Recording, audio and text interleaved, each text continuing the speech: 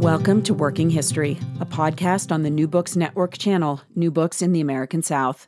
Working History is a production of the Southern Labor Studies Association. Learn more and become a member online at www.southernlaborstudies.org.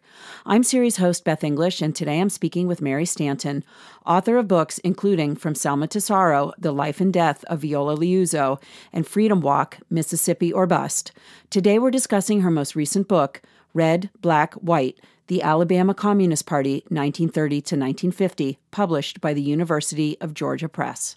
Mary Stanton, welcome to Working History. Thank you. So your book is one of the first since Robin D.G. Kelley's groundbreaking Hammer and Hoe to focus on the Communist Party in the Great Depression South.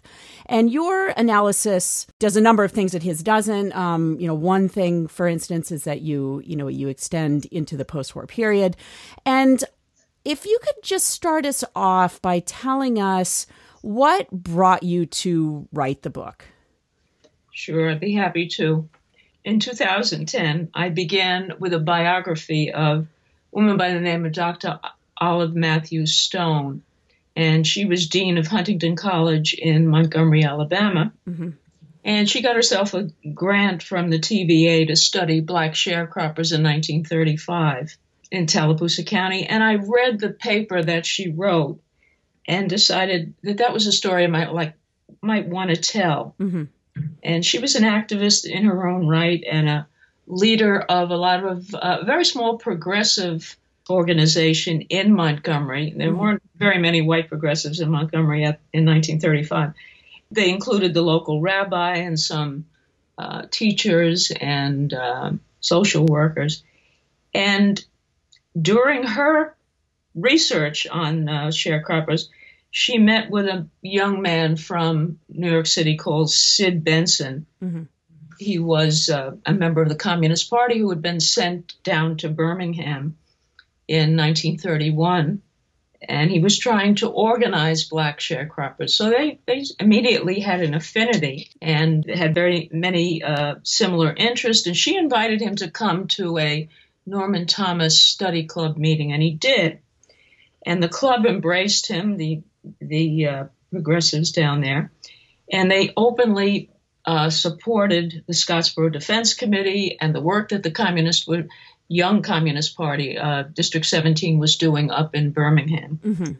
So Dr. Stone actually introduced me to District 17 and to Sid Benson. Okay. And this collection of odd alliances, which we can get into, that really made up District 17. So I try to recast the material through Dr. Stone's eyes, telling us her story, but the Reds demanded the whole stage, and it was never going to happen. It was never going to be Dr. Stone's story, perhaps rightly so. And so at that point, Dr. Stone's story ended. That was after 4 years of work on that biography, and the District 17 story began. Mm-hmm, mm-hmm. So to start us off with that background, that's a really interesting segue into the work, sort of finding, and in some ways that's what the historians do. They find a nugget and then they follow it, and this amazing story comes out. Could you give us, for our listeners who might not be familiar with the Communist Party in the United States in this moment, could you give us just a real quick primer to sort of orient us to the Communist Party, and then related how it came to have its presence in the Great Depression South? Sure. Well, the Russian Revolution that overthrew the Tsar was in 1917. Mm-hmm. And Bolsheviks, of course, won. And in the United States, two parties were organized, the Communist Party and the Communist Labor Party. One was essentially more socialist and the other was more revolutionary. Mm-hmm. But in 1921, they merged and concentrated mostly on labor organizing in the North and the protection of political prisoners and immigrants. All of that work was basically done in the North of this country. Mm-hmm. And ultimately, the International Party became interested in the plight of Black people in South Africa under the system of apartheid, and they saw parallels with the South in the United States with segregation. Mm-hmm. Began to concentrate a bit on what could be done in the South. Mm-hmm. And things really came to a head although there was some little presence in 1929 in Alabama, District 17 was actually organized in 1931, and I think as a direct response to the Scottsboro Boys incident. Mm-hmm. Could you, again, just very quickly give a little bit of background to what that was about? Sure. It was 7 young men, black men, riding in a freight car from Scottsboro, from Chattanooga. There was a fight broke out on the freight train between this group of black young men and a group of white young men who wanted to take over that freight car. Mm-hmm. It was during the Depression. Everybody was going somewhere to try to find a job. The freight train was on its way to Memphis. That may, in fact, have been their destination.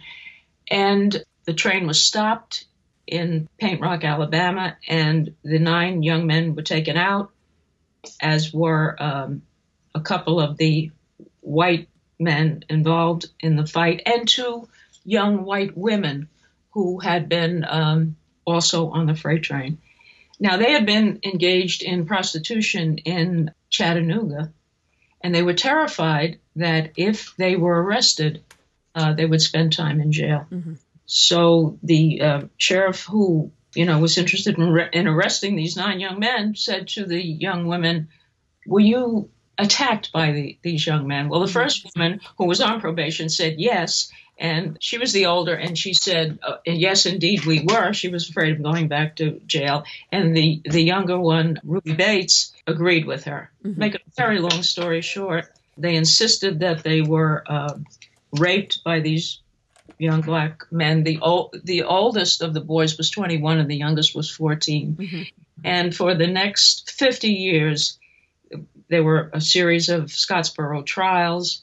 They were always, and retrials, and they were always found guilty.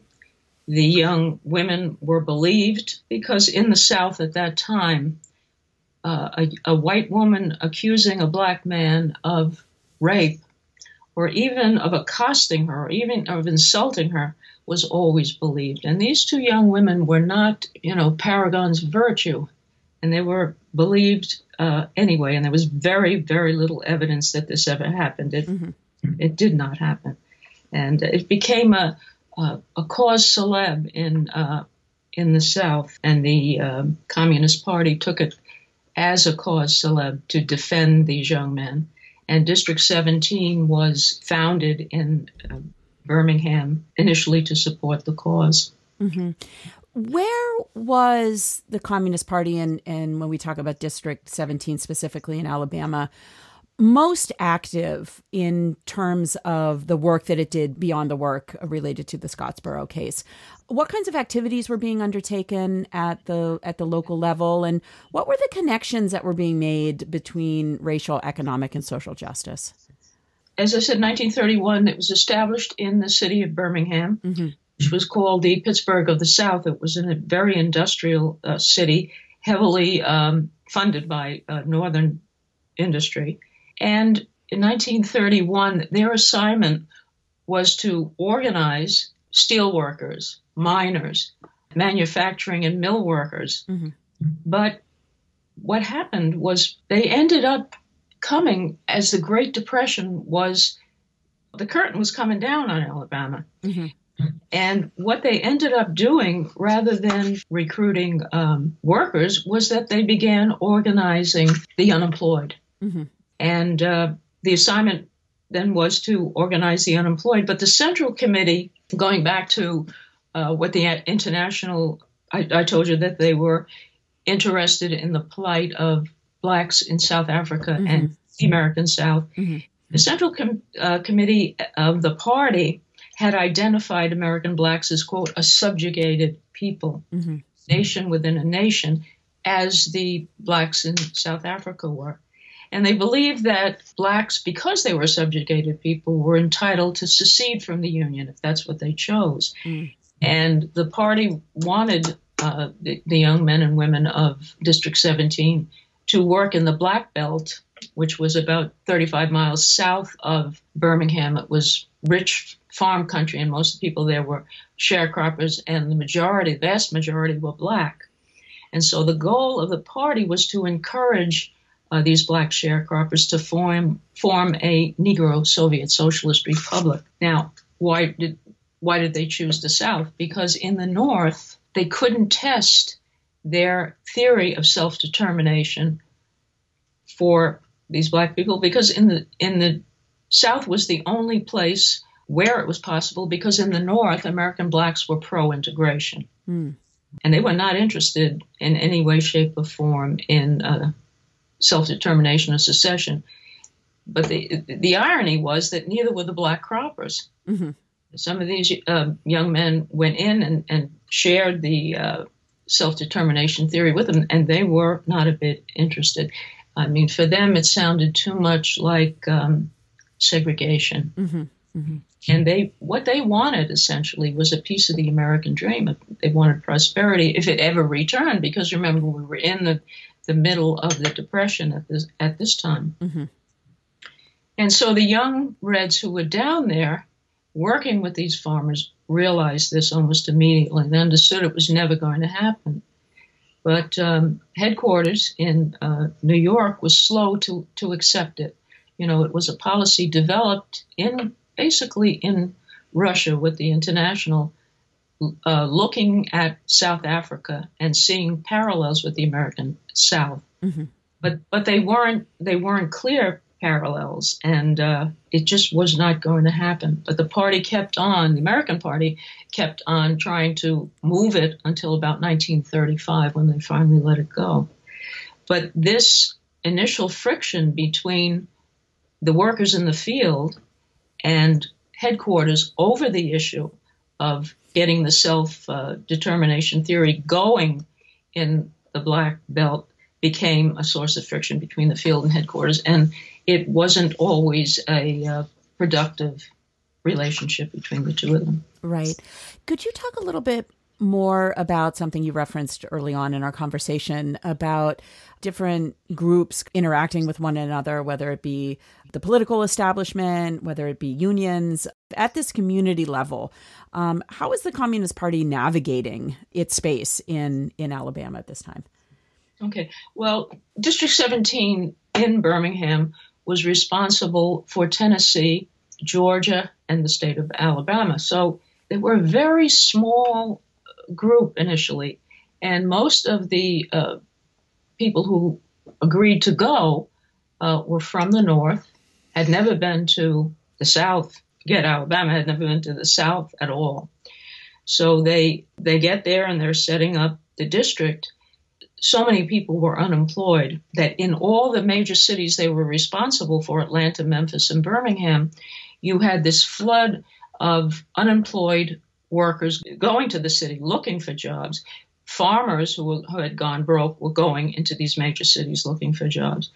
And sharecroppers. So you had tons of unemployed, and these young workers organized them into the unemployed councils.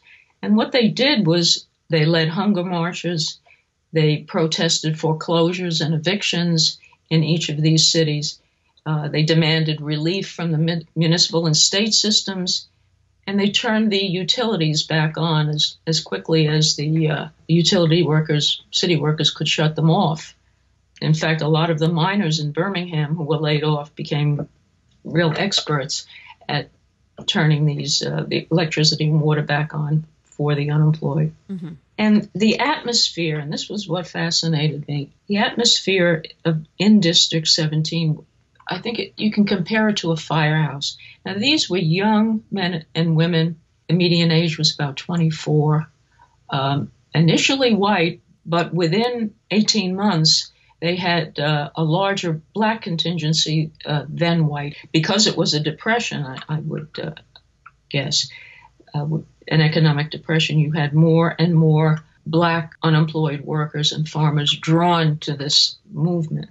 Like I said, it worked like a firehouse. It ran on adrenaline. There were emergencies daily, and they overlapped, and there were crises and constant violence, if you can imagine that. Mm-hmm. So it makes this such a dramatic story. People who had never been arrested before were working with people who'd been arrested pretty much on a routine basis in their lives. And they all ended up in jail for vagrancy. There was no money for bail. They stayed there months, 6 weeks. Some of the black Reds ended up on work details. And they were working with an untrained staff. This had to be your calling if you were going to stay there. And headquarters was not always sympathetic. Headquarters was looking for results.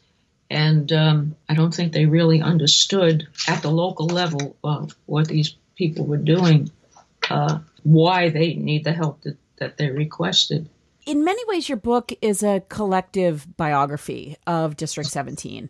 I've seen it described that way in a couple of different places. So I'm wondering if you could talk to us a little bit about some of the individuals and events that you highlight in your book that are illustrative of the larger work that was done by District 17, by this group of devoted folks that you just talked about.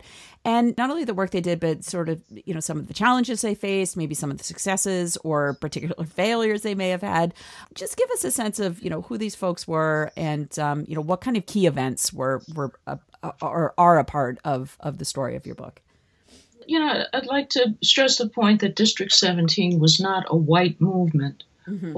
It began with a lot of white Northerners, that you had men like Al Murphy, who led the Alabama Sharecroppers Union. Mm-hmm. He was a black man raised in Louisiana who was sent to Russia by the party, who went up the ladder and became, as I said, a leader in the Alabama Sharecroppers Union. You had Mac Code, Angelo Herndon, who many people have heard of, and Hosea Hudson, who were all organizers, basically organizers of the unemployed. And then you had this incredible mixture of people. I'll give you an example. There's not a whole lot of material on this period in depth, Dr. Kelly's book certainly, but my interest was to try to look at, as you say, the lives of the people who were involved. And the surprise was how many different places they came from and who they were. I'll give you an example. I was able to contact a man by the name of Jesse Auerbach, who's the son of James Allen, who was editor of the Southern Worker. Mm-hmm. Allen worked from Chattanooga for District 17, publishing the weekly Southern Worker. It was a paper that went all over the South, and it was often read to congregations in black churches. Many of the people could not read. And it was a paper that really covered news that was not available in the press, even in the national press, but certainly in the regional presses in the South. Mm-hmm. Greatly beloved. So Jesse Auerbach was the son of James Allen, and Allen's wife, Jesse's mother, Isabel Allen, who covered the Scottsboro trials from the point of view, in many cases, she wrote a lot of articles about the Scottsboro mothers who toured the country defending their sons and raising money for their defense.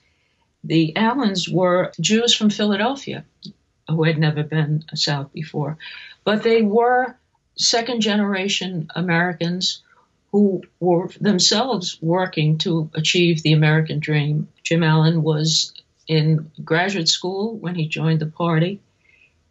It was so disturbed by what was going on in the South and so receptive to what the party was doing that, they became movers and shakers in the party.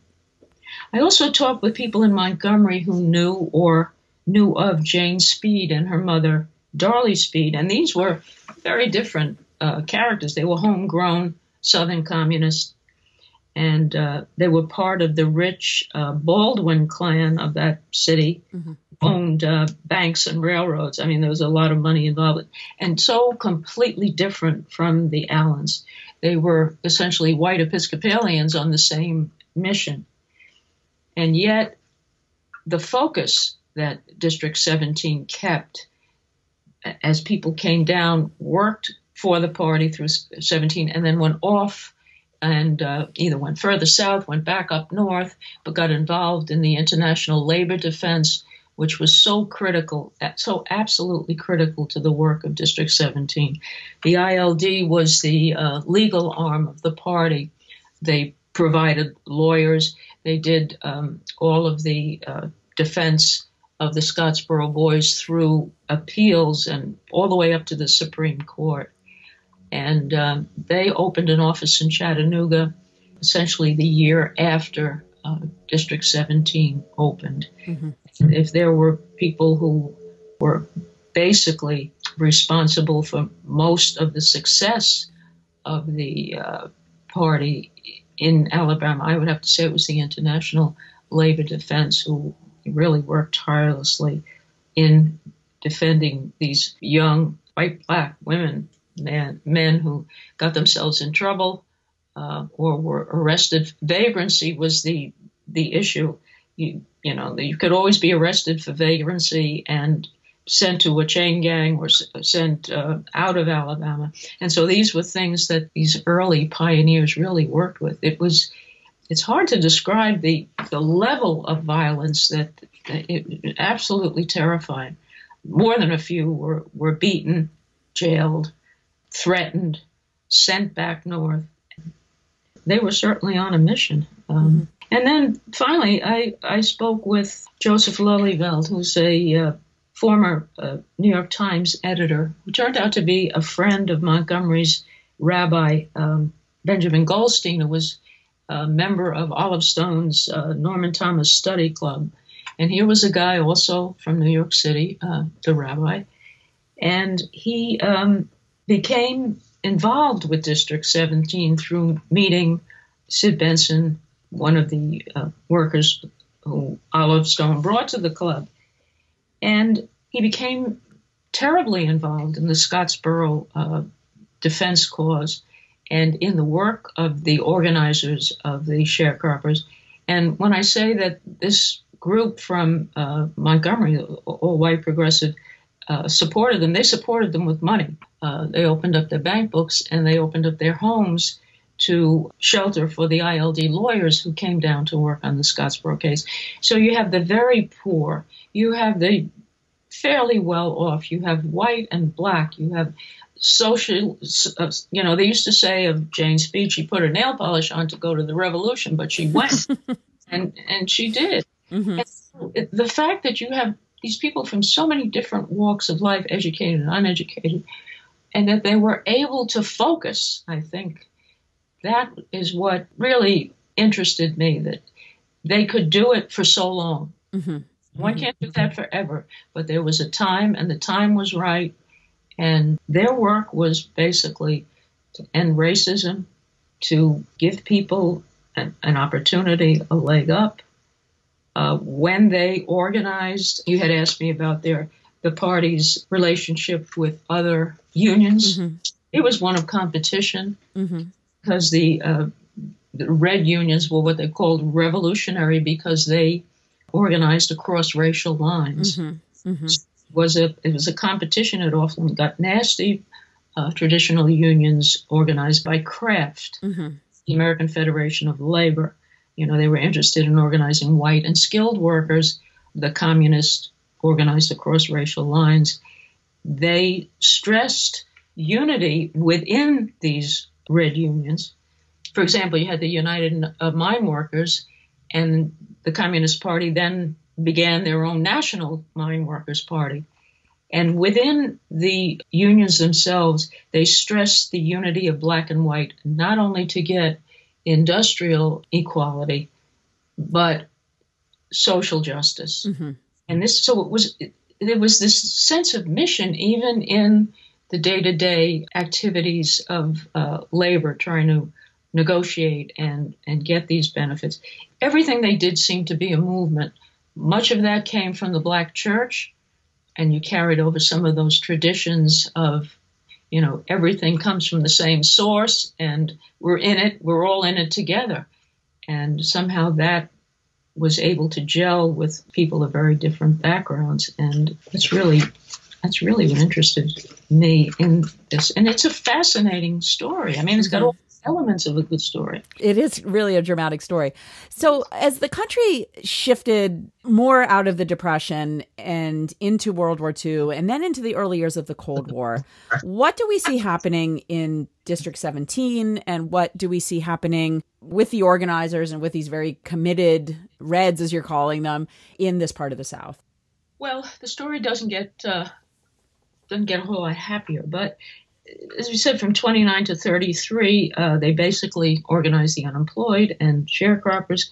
And in 1933, you had the National Industrial Recovery Act. It was passed, and it gave people the right to collective bargaining, protected organizing. And things began to look a little better. 1935, you had the Popular Front, which American communists began to cooperate with socialists and progressives, other left-leaning organizations, in a spirit of more collegiality, hopefully to get things done in a way that was less violent, that was more cooperative. And what happened was the communists stopped working with their own unions. And you had the CIO, coming out of the American Federation of Labor, and it was a more egalitarian movement and did recruit on an integrated basis. And you had a lot of men who had organized for, and it was mostly men who had organized for the communist unions, being hired by the CIO to organize for them. Now, this was very clever on the part of the CIO because the communist organizers had incredible experience. I mean, they knew how to stand up to difficult bosses. Many of them spoke a few languages. They knew how to run a meeting. They knew how to run an organization, and they knew how to bargain. And so the CIO really got a lot of benefit from the skills that were honed in the early Red unions.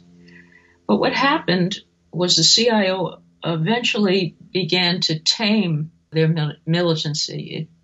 Once they got the benefit of the Reds creating sit-down strikes, and the sit-down strike was one of the most successful in the war, the labor wars. The sit-down strike was very, very successful because you didn't have to picket.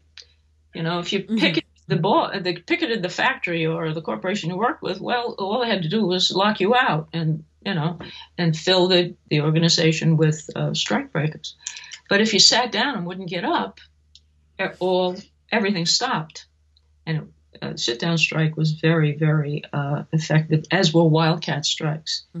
But as the goal was to become more able to negotiate, more able to trade one benefit for the other, these things dropped out of the repertoire of the CIO. No more wildcat strikes, no more sit-down strikes. And they were also asked to soft pedal attacks on racism. And this was probably one of the saddest things that happened. Many of the former communist organizers left, but it was the black population in the South who had worked with the Southern communists who felt that they'd really been betrayed. That, they thought that the fight against racism, the stand against racism, strong stand, had been bargained away by acceptance by the larger labor community. And that was very bitter.